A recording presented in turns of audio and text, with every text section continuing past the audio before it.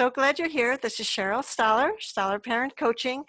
And again, today I'm talking with my team members about lovingly setting limits. So I'm going to turn it over to Ben and Jesselyn so that we can start this conversation and feel like you're in the room with us. We Hi. are so glad you're here. Hi. Great to Hi, be with Cheryl. you. Thanks Hi. so much for having us on today. It's wonderful for you to be here. Thank you. So today we're going to be kind of continuing a series. Last week we were talking about lovingly setting and holding limits, and we're going to continue on that topic and dig a little deeper. So before we start that, could you give us a quick recap of kind of what we talked about last week? Sure. It was helping us to prioritize with love, knowing that we're creating limits because we love the child, because we love ourselves, because we are taking care of each part of us. So when we're creating, like, this is limit A, B, and C, where A is non-negotiables, it's because we love you. We love you. I love you, my child. And as a result, no, I'm not going to let you be in this car without a seatbelt was the example I used. Plan A is the way of setting limits that are non-negotiable because we love somebody. And they're so sure in our hearts and minds that this is an absolute cement limit. We would even call in outside resources to help us hold that limit. The C limits are the ones that we can let go of for now, that by doing so, we're creating space and time for more joy and frivolity and love and a downtime and contentment without pressure. And everything else in between are the ones that are negotiable, the plan Bs, the bucket Bs. So those terminologies are based on the work of Dr. Ross Green with collaborative problem solving. And I'm going to continue with that today to go into more depth with Plan B. Yeah, so could you give us we want to go into detail over Plan B. So could you explain, your take on Plan B, or maybe even how Ross Green talks about it, and then, your interpretation of how to apply that? That would be awesome. Sure. It is founded on the understanding that kids do well when they can, and that it's a matter of unmet needs and lack of skill. So it's skill, not will, that we can address. It's meeting the need for relationship. It's understanding that what we know both by observation over hundreds and hundreds of years, that how we learn is through relationship.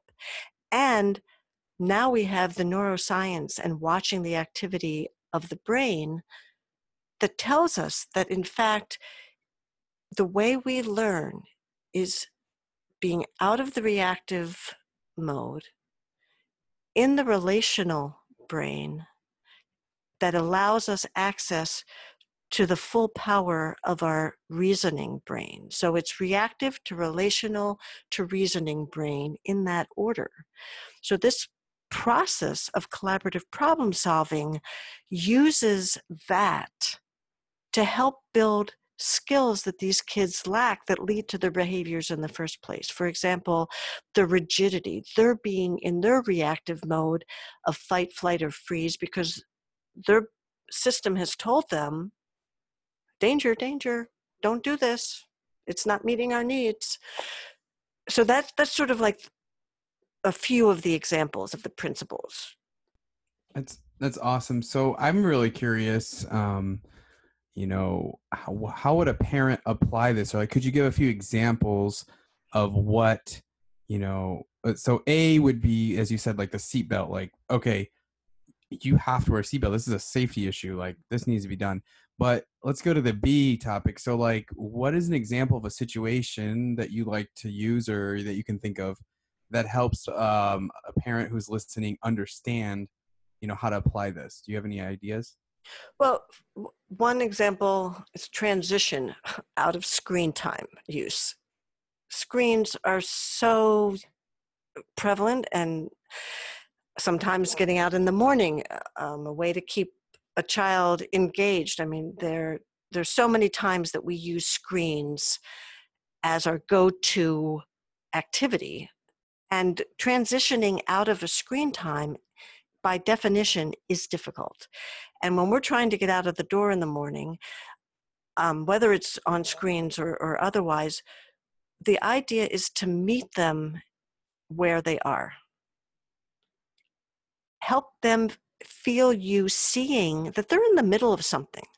I mean, on the unlikely situation that they're doing nothing, even them sitting there doing nothing, they're doing something inside of their brains, inside of their system. So our acknowledging that they're in the middle of something in every moment, and we help them know that we see that they're in the middle of something. Like, wow, you're really engrossed in this, whatever it is. Let's use TV, and there's a certain show that's on. Well, we say, wow, I see why that's so exciting. So-and-so is doing such and such. That's really kind of hard to walk away from. What do you think is going to happen and do next? And then you start the engagement by meeting them there and saying, you know what, let's talk about that as we go. And you gently lead them with your energy, with your focus to what we're doing next. There's food on the table, or there's the car is in the driveway. Tell me more. What is it that you're looking forward to? Or if they're playing with a toy, our saying, it will still be here when you get back. I'm not going to destroy the creation you've made. You know what? It's going to stay here. When you get home, it will still be here. So meeting them where they are so that we can help transition them and help them feel us relating to them, so that we can come up with those creative solutions that enable them to make the transition. I can imagine being a parent and going like, you've got 1,000 things. You got to go shopping. You got a doctor's appointment. You got all these different things. So you're coming from a totally different angle, right? And then you have to you have to really work on yourself to Exactly. take a step back and go, all right, this child's in a completely different place than I am, because I'm on my to-do list or whatever I'm doing. And now I need to, it's almost like an internal transition. If I don't, Exactly. Oh, that is is that such a a good way to beautiful put it?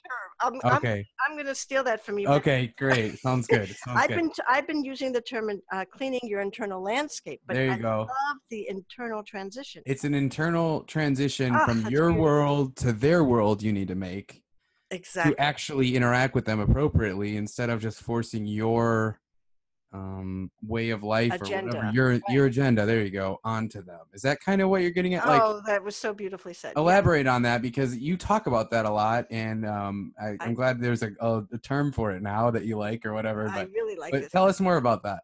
So the meeting of the people where they are, we first have to meet ourselves where we are.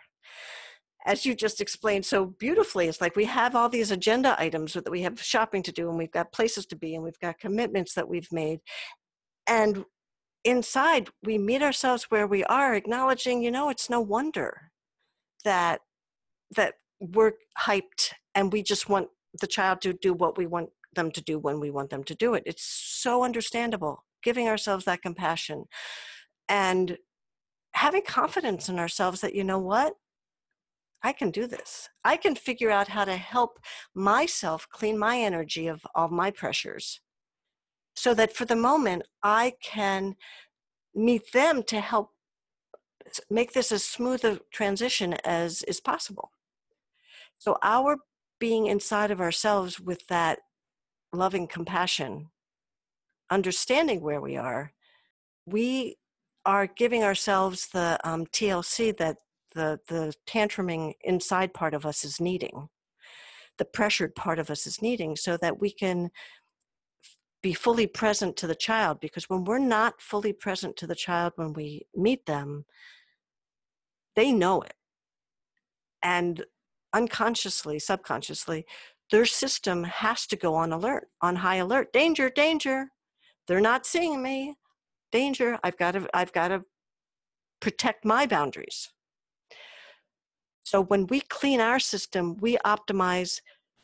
They're not resisting. What the collaborative problem solving is based on this understanding that relationship is huge. And we first have to do that cleaning of our relationship with ourselves, saying, I've got your back. I'm not abandoning myself. I'll get to this. I'll take care of us.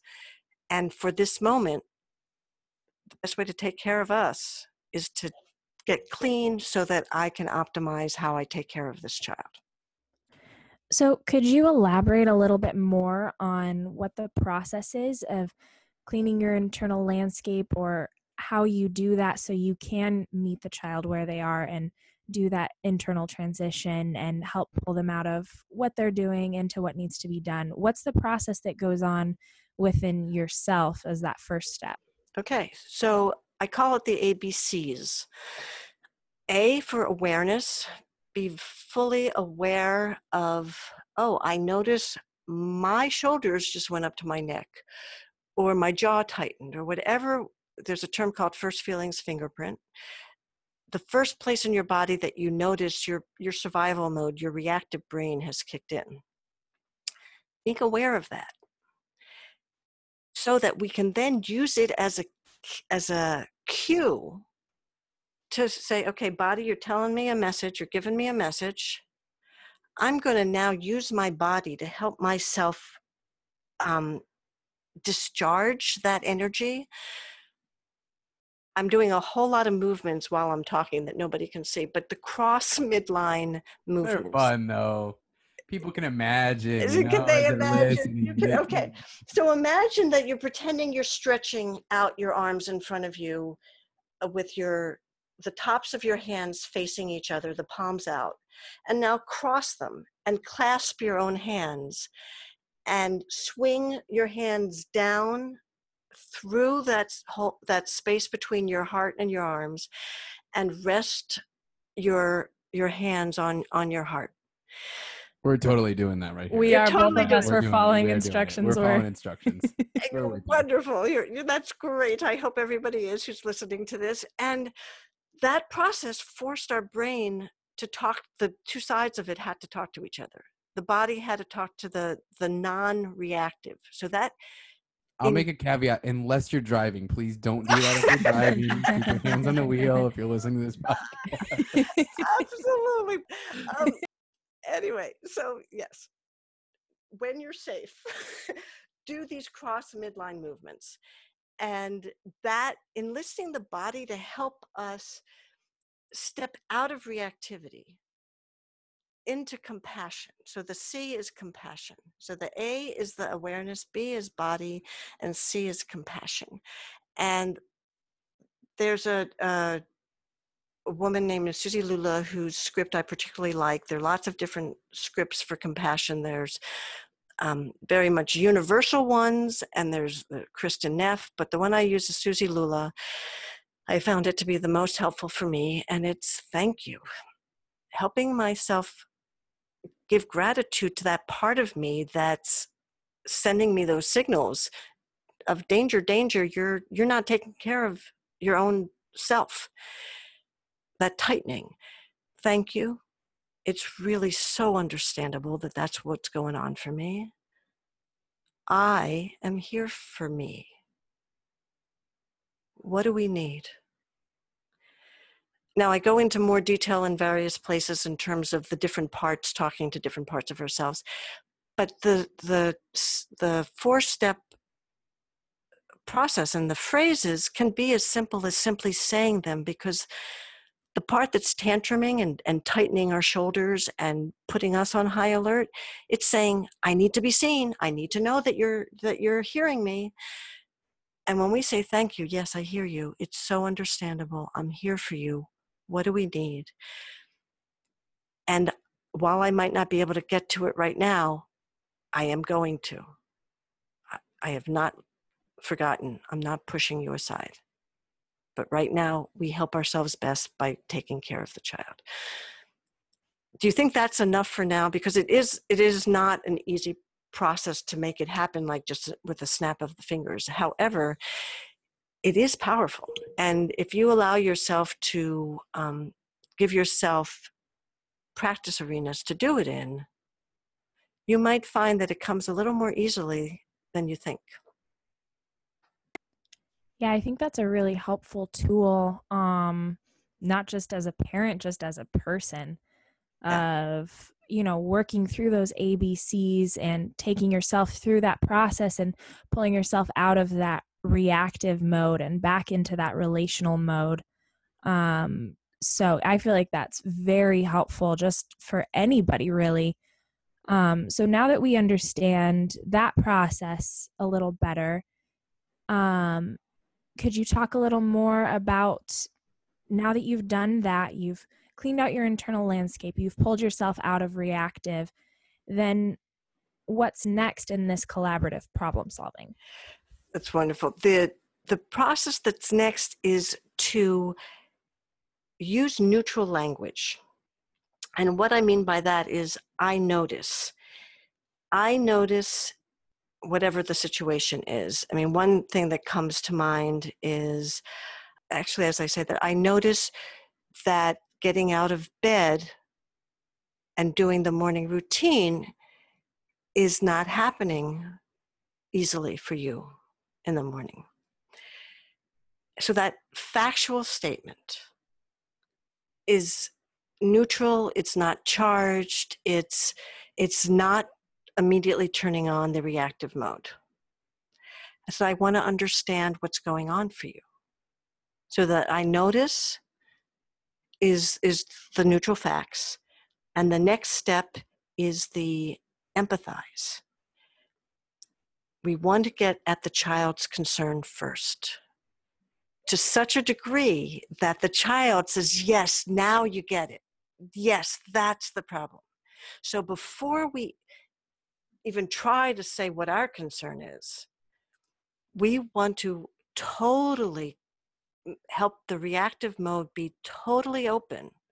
Yes, I'm seen, heard, understood, accepted, I'm believed. Then we can ask, say, are you ready to hear what my concern is? And when they are, and that they can play that back, then you're ready for the third phase, which is problem solving. And in that process of neutral facts, empathizing, sharing, and problem solving, we are building the skills that they lacked in the first place. We are building the relational, how you talk and meet the other person, how you share what's going on for you, how you ask what's going on for the other person. And that builds the flexibility that many of these kids don't have. Many of these kids also don't have the language skills, especially while they're in the middle of a reaction, because the reactive brain literally sends a lot of the blood to all the gross motor parts of our system so that we can run, or we can flight, or we completely shut down in the freeze. And there's also another F, but we won't go into that. So that's an overview. The neutral facts, empathize, share, problem solve. That's awesome. I'm got so many thoughts going on in my head, and I'm just, none of that would, back to your earlier point, none of that would happen unless you came, and I'm going to use my own language here, with that internal transition you took to put yourself in a place to walk the child through that process. Right. And then what comes to mind is, it's not only problem solving for the moment between you and that child, but you're actually teaching that child how to interact with the world, how to develop those skills on a bigger scale. Is that, Absolutely. are you with me on, do you think I'm on with that, or? Absolutely on with that. Yeah. And the skills are huge. There's the flexibility, the language processing, and relating to people. That is all part of what happens when we're doing the collaborative problem solving. There's an I tend to like silly acronyms, and this one So do actually. we. They're fun. Go for it. What the skills are, a way of remembering, this child is clearly having a difficulty with some skills. What are they? Having our radar out for what is it that he doesn't know or she doesn't know how to do yet. And the acronym is LACES, LACES. L for language and communication skills. A for attention and working memory skills. How do we attend to what it is that needs to be attended to? Cognitive flexibility, being able to consider different ideas. Emotion and self-regulation skills is the E, and the S is social thinking skills. So that LACES, which summarizes the skills that are described in terms of what are those skill gaps when it's underlying principle of collaborative problem solving is it's a matter of skill, not will. Closing the skill gaps. So when we have done an internal transition and cleaned our energy, having it come with love, there's a compassion. We've done the compassion for ourselves. We can have some sort of compassion for our child. Like, oh my goodness, oh yeah, he's only been on, or she's only been on the earth for so many years. It's hard enough for adults to know how to communicate these kinds of hard things well. It's hard enough for us. Of course it's hard for them. Let me be here in a way that helps them build and be the practice arena for them to learn the skills that we want them to have so they're set up for life. I feel like that's a really helpful acronym. It makes kind of a complex topic easier to remember and very tangible. Yes, very tangible. In the heat of the moment, you can kind of go through that without having to remember lots of big words. You just have to remember the one word. So I could see that being very, very helpful. Now, as we wrap up, is there anything that you would like to leave your listeners with as your closing topic?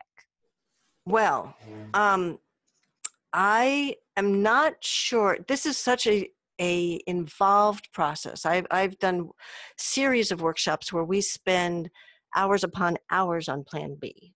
So this is just a taste of it, that cleaning ourselves, taking care of ourselves, being in adult settings in order to process our own feelings for whatever is going on in our world, in the world. Doing that work outside of the moments with our children, so that in the moments, it's not going to be as hard to do that internal transitioning that lets us come from heart to heart and know that, yes, let them get reactive with me, so that I can be the training ground. I can say, so I want to understand what you're saying.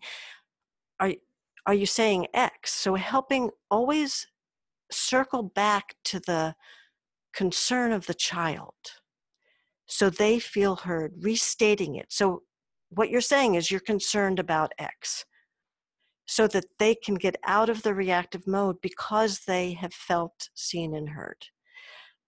So that knowing that this is an iterative process, don't necessarily, and in fact, we don't even want it to be easy, because we learn with repetition. We learn with frequent short bursts of exposure and experience. That's another part of this whole process, is knowing that how the brain works is frequent short bursts. Is the repetition is how we learn. So what I want to leave everybody with is the neutral facts: empathize, share, and problem solve is the basic outline. Is that NESP? Is that your Oh, acronym for that? I've never done an acronym for that. I'm just kidding. You just agreed. That's pretty fun.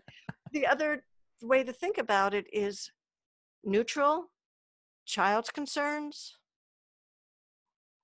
adult's concerns, brainstorming. That's the process. The language that we can use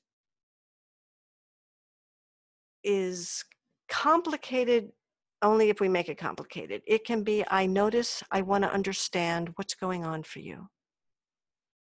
And if I hear you right, so you get the child's concern that way, you help yourself say, are you ready to hear what my concern is? And only when they say yes, you then say, my concern is X.